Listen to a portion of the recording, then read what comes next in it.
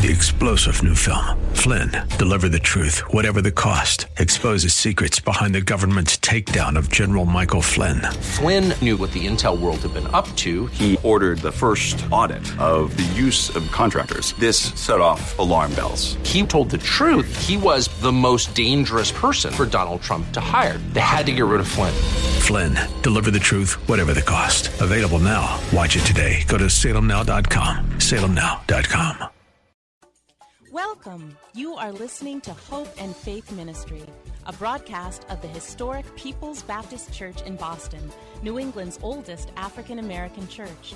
Hope and Faith Ministry features the inspirational sermons of my father, Dr. Wesley Roberts, senior pastor at People's Baptist Church. We're so glad you're here. Dr. Roberts has a powerful message of hope and love for your life and mine. Now enjoy this broadcast of Hope and Faith Ministry, brought to you from People's Baptist Church of Boston. Good morning to my People's Baptist Church family. Good morning to our guests and friends, and welcome to this live stream service coming to you from the historic sanctuary of People's Baptist Church of Boston. It's certainly a delight to be together worshiping, even though I can't see most of you. Yet I know that you love the Lord and you're special to Him, and we are here to simply lift Him up and to celebrate His goodness to us and His sacrifice for us on Calvary's cross. The title of the message today is Justification by Faith. Today is the 504th anniversary of the Protestant Reformation, a seismic event in history whose consequences are still working themselves out in Europe and across the world. This is an area of church history that I'm particularly familiar with and enjoy all that it's about. It's so important to me that my first son, God allowed him to be born the 31st of October. And I was installed as the pastor of People's Baptist Church on the 31st of October. That was specially chosen because of the importance of the Reformation to me as a Reformation scholar. On October the 31st, 1517, Martin Luther, a German Augustinian monk and university professor, nailed a document known as the 95 Theses to the door of the Catholic Church in Wittenberg, intending to start a theological debate or discussion over the religious practice of selling indulgences by the Catholic Church. Indulgences were certificates that were issued granting those who pay a certain amount of money the remission from purgatory. As a result of the invention of printing, Luther's 95 Theses were printed and distributed throughout Germany within a short span of time. As tensions escalated, the Pope excommunicated Luther and his followers from the Catholic Church. They were called Protestants because they protested the corruption in the Catholic Church, hoping for internal reform and spiritual renewal. Thus began the revolution known to us today as the Protestant Reformation of the 16th century. The question Martin Luther was concerned with was, how can a sinner find salvation and gain acceptance with a holy God? The answer to this question may appear very simple to most of us, but to Martin Luther, a 16th century law student at the University of Erfurt in Germany, this was a question his burdened soul wrestled with for many years. Luther had a keen sense of his sinfulness and knew that as a sinner he stood condemned before the divine judge. So how was he to meet the divine requirement of perfect righteousness and thus enter into a proper relationship of acceptance and fellowship with God?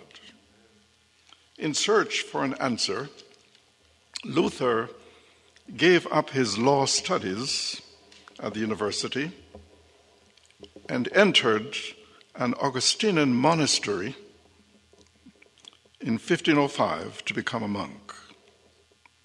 He tried all the prescriptions of the Roman Catholic Church: good works, penance, prayer, fasting, and physical torture.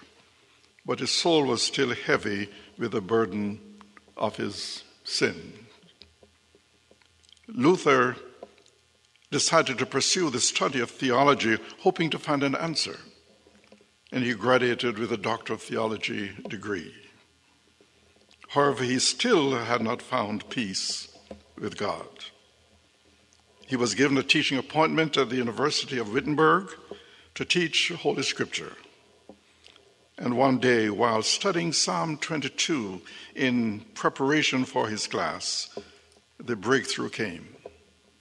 The words in Psalm 22 and verse 1, my God, why have you forsaken me?" gripped him with unusual force. Christ forsaken? What could this mean? He said to himself. Christ is without sin. How could he be forsaken by God? It gradually dawned upon him that the only reason Christ was forsaken was that he became one with sinful humanity and took on himself on the cross the sin and guilt which belonged to us. Full deliverance came to Luther 2 years later in 1515 as he prepared lectures on Paul's epistle to the Romans. Day and night he pondered the meaning of Romans 1:17 until the light broke through to his sinful soul. Romans 1:17 in the New Century Version says, "The good news shows how God makes people right with himself, that it begins and ends with faith. As the scripture says, but those who are right with God will live by faith." And the King James Version says, "The just shall live by faith." For the first time in his life, Luther saw that righteousness or being right with God was not the result of good works or tears or prayers or Bible reading or church attendance or the sacraments, but the result of faith in Jesus Christ. And all a sinner had to do was to accept his sacrifice on the cross as a free gift from God. Immediately, Luther felt relieved of the terrible load of guilt. He was gloriously saved. And Philip Schaff, the great church historian, says, Luther was led out of the dark prison house of self-inflicted penance into the daylight and the fresh air of God's redeeming love. From that day on, the doctrine of justification by faith became for Martin Luther the sum and substance of the gospel and the heart of Christian theology. He sought to bring home to the hearts and consciences of the people of Germany the simple truth that there is forgiveness with God through faith in the blood of Jesus Christ. It is fitting then that we who claim to be the heirs of the Protestant Reformation should revisit its central doctrine, justification by faith. Paul tells us in Romans chapter 5 and verse 1, "Therefore, since we have been justified through faith, we have peace with God through our Lord Jesus Christ." That is from the New International Version. The New Living Translation, second edition reads, "Therefore, since we have been made right in God's sight by faith, we have peace with God because of what Jesus Christ our Lord has done for us." So let me see if I can break this down. So first, let us look at the meaning of justification, because it may not be familiar with you. It's a theological term. But the word justification is a legal term which has to do with the declaration or pronouncement of judgment. It means to pronounce someone not guilty. Picture with me a court scene. A prisoner is taken before a court for crimes of which the punishment is death. "How do you plead?" asks the judge. "Guilty, Your Honor." Do you understand that the penalty for these crimes is death? "Yes, Your Honor." "Is there anything that you'd like to say to the court before sentencing?" The prisoner stands speechless. Then, to the absolute surprise of the prisoner, the judge declares that someone has already been punished for the same crimes and therefore he can go free. The verdict is not guilty. This is a picture of us before the bar of divine justice. When the Bible says that a person is justified, it means that as far as God is concerned, that person has no debt to pay, no penalty to fear, no condemnation to avoid. He or she is justified, made right in the sight of God. And that being so, the sinner is now in a position to enjoy God's favor and is treated as though he or she had never sinned before. I'd like you to note, however, that justification is not the same as pardon. It is much more than God forgiving us for our sins. As sinners, we are urgently in need of forgiveness, but we need more than just forgiveness. We need to hear more than the voice which says, "You are forgiven." We need to hear, "You are welcomed into my presence and fellowship."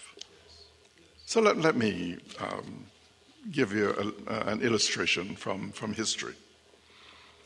In the 1890s, Captain Alfred Dreyfus of the French Army was charged with treason for having sold military secrets to the Germans, who were their enemies.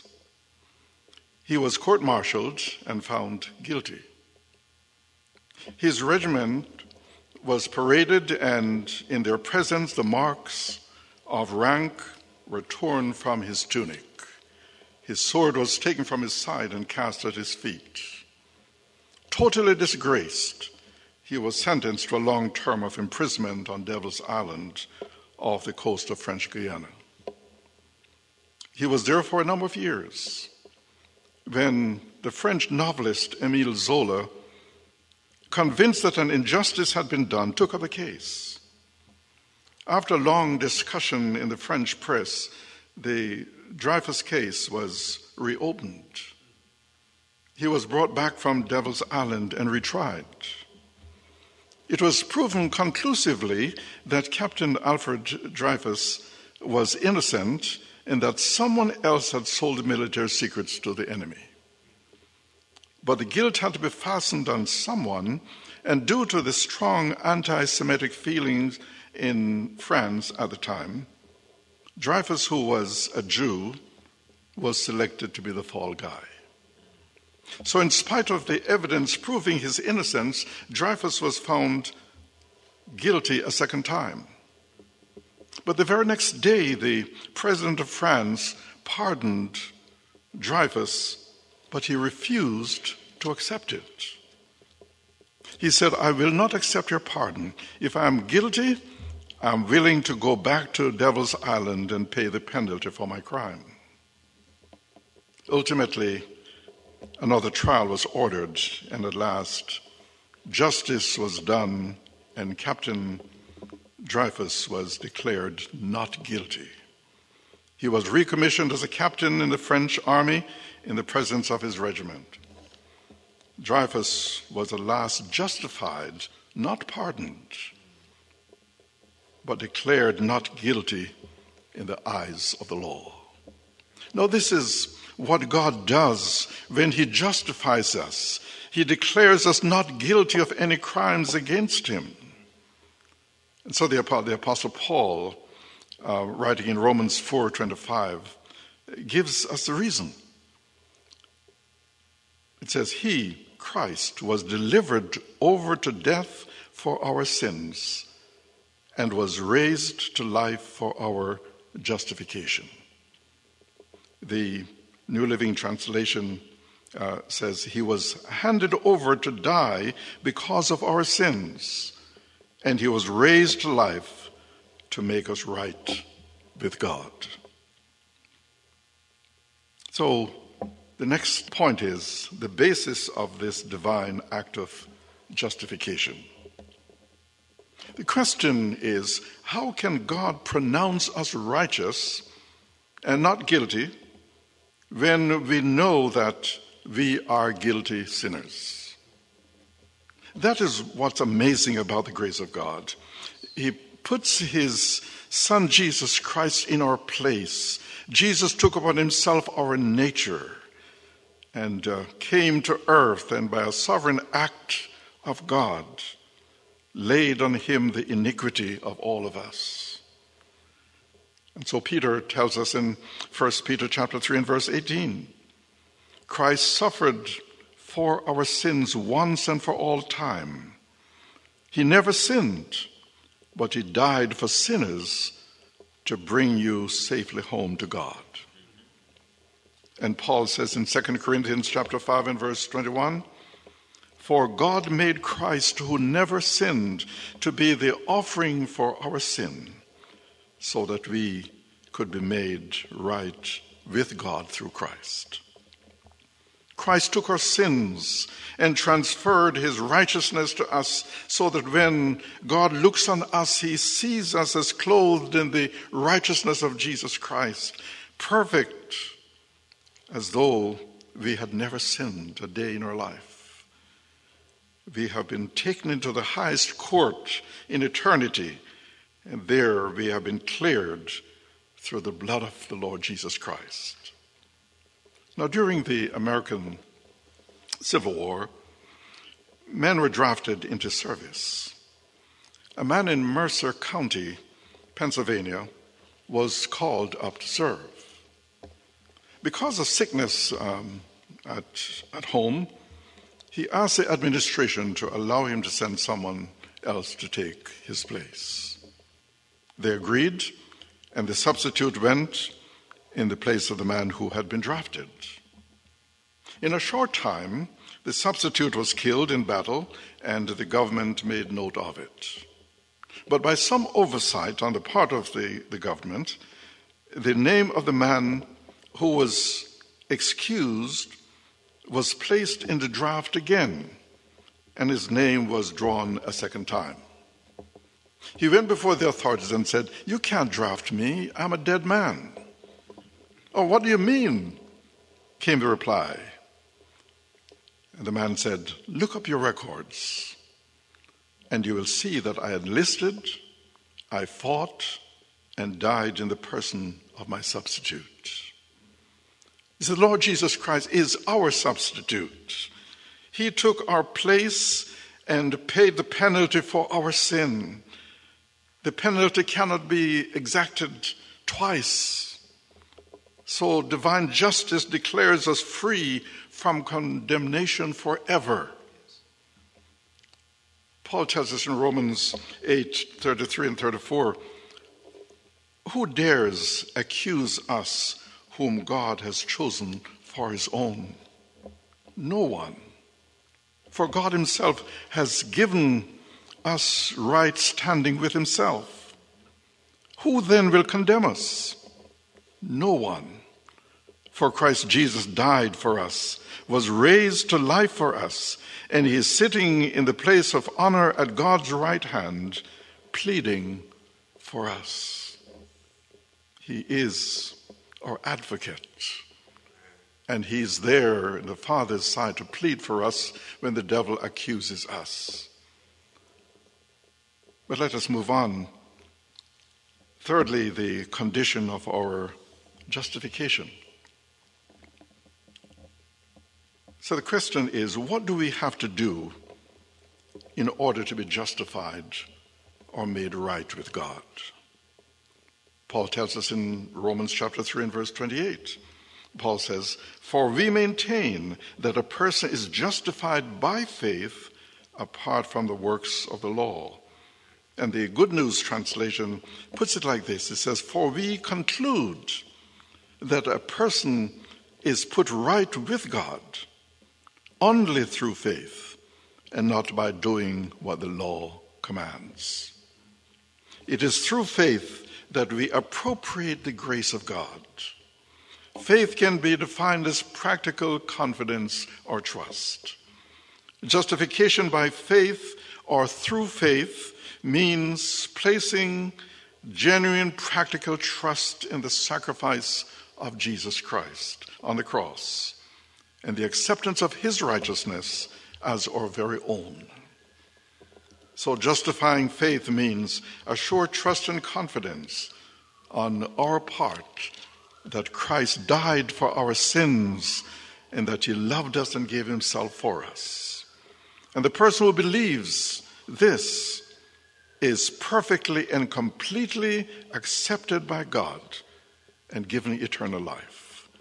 What a blessing to us as sinful human beings, that we have a God who made provision for us to meet his standards by sending his own son to die for us. But number 4, let's look at the result of our justification. Romans 5, 1 and 2. "Therefore, since we have been made right in God's sight by faith, we have peace with God because of what Jesus Christ our Lord has done for us. Because of our faith, Christ brought us into this place of undeserved privilege where we now stand, and we confidently and joyfully look forward to sharing God's glory." Being justified or made right with God through faith, we are forever in a state of peace with God, because there cannot be any more demands made against us. All that was against us, Christ took away. For the blood of Jesus Christ, his Son, cleanses us from all sin. Not only are we in a state of peace with God, but we experience peace in our daily lives. The moment we accept Jesus Christ as our Savior, we experience a sense of peace in our hearts. There is established within our hearts a sense of harmony between God and ourselves.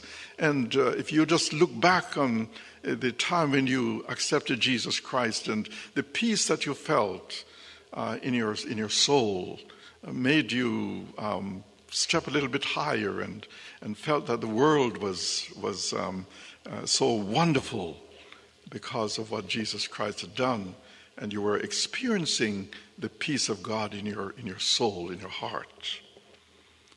The peace that comes from God is beyond human understanding or comprehension.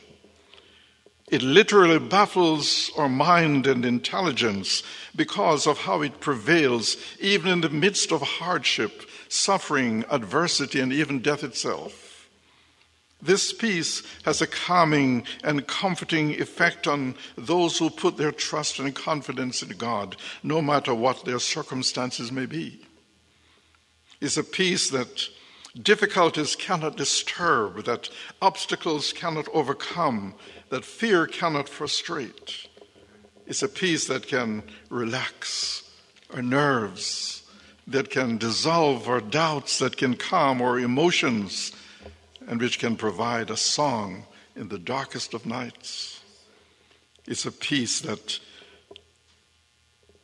can relax our nerves, can strengthen our faith. It's a peace that can dry our tears, can lighten our load, and can abundantly bless our hearts. Oh, it enables us to survive conflict and settle differences, to conquer fear and doubt, and to withstand the storms of life. This peace helps one to face the unfaceable, to bear the unbearable, to endure the unendurable, and to accept the unacceptable. This peace will bring comfort to your soul in times of sorrow and grief. It will add value to your friendships, strength to your testimony, and impart joy to your life.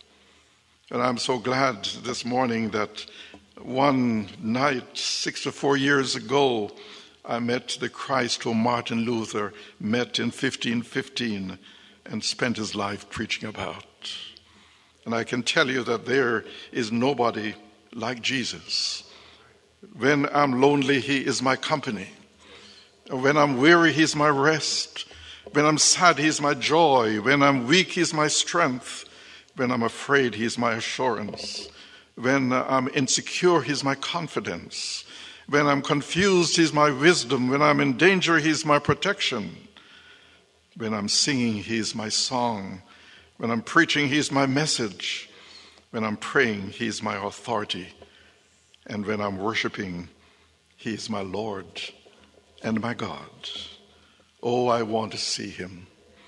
Look upon his face, there to sing forever of his saving grace. On the streets of glory, let me lift my voice.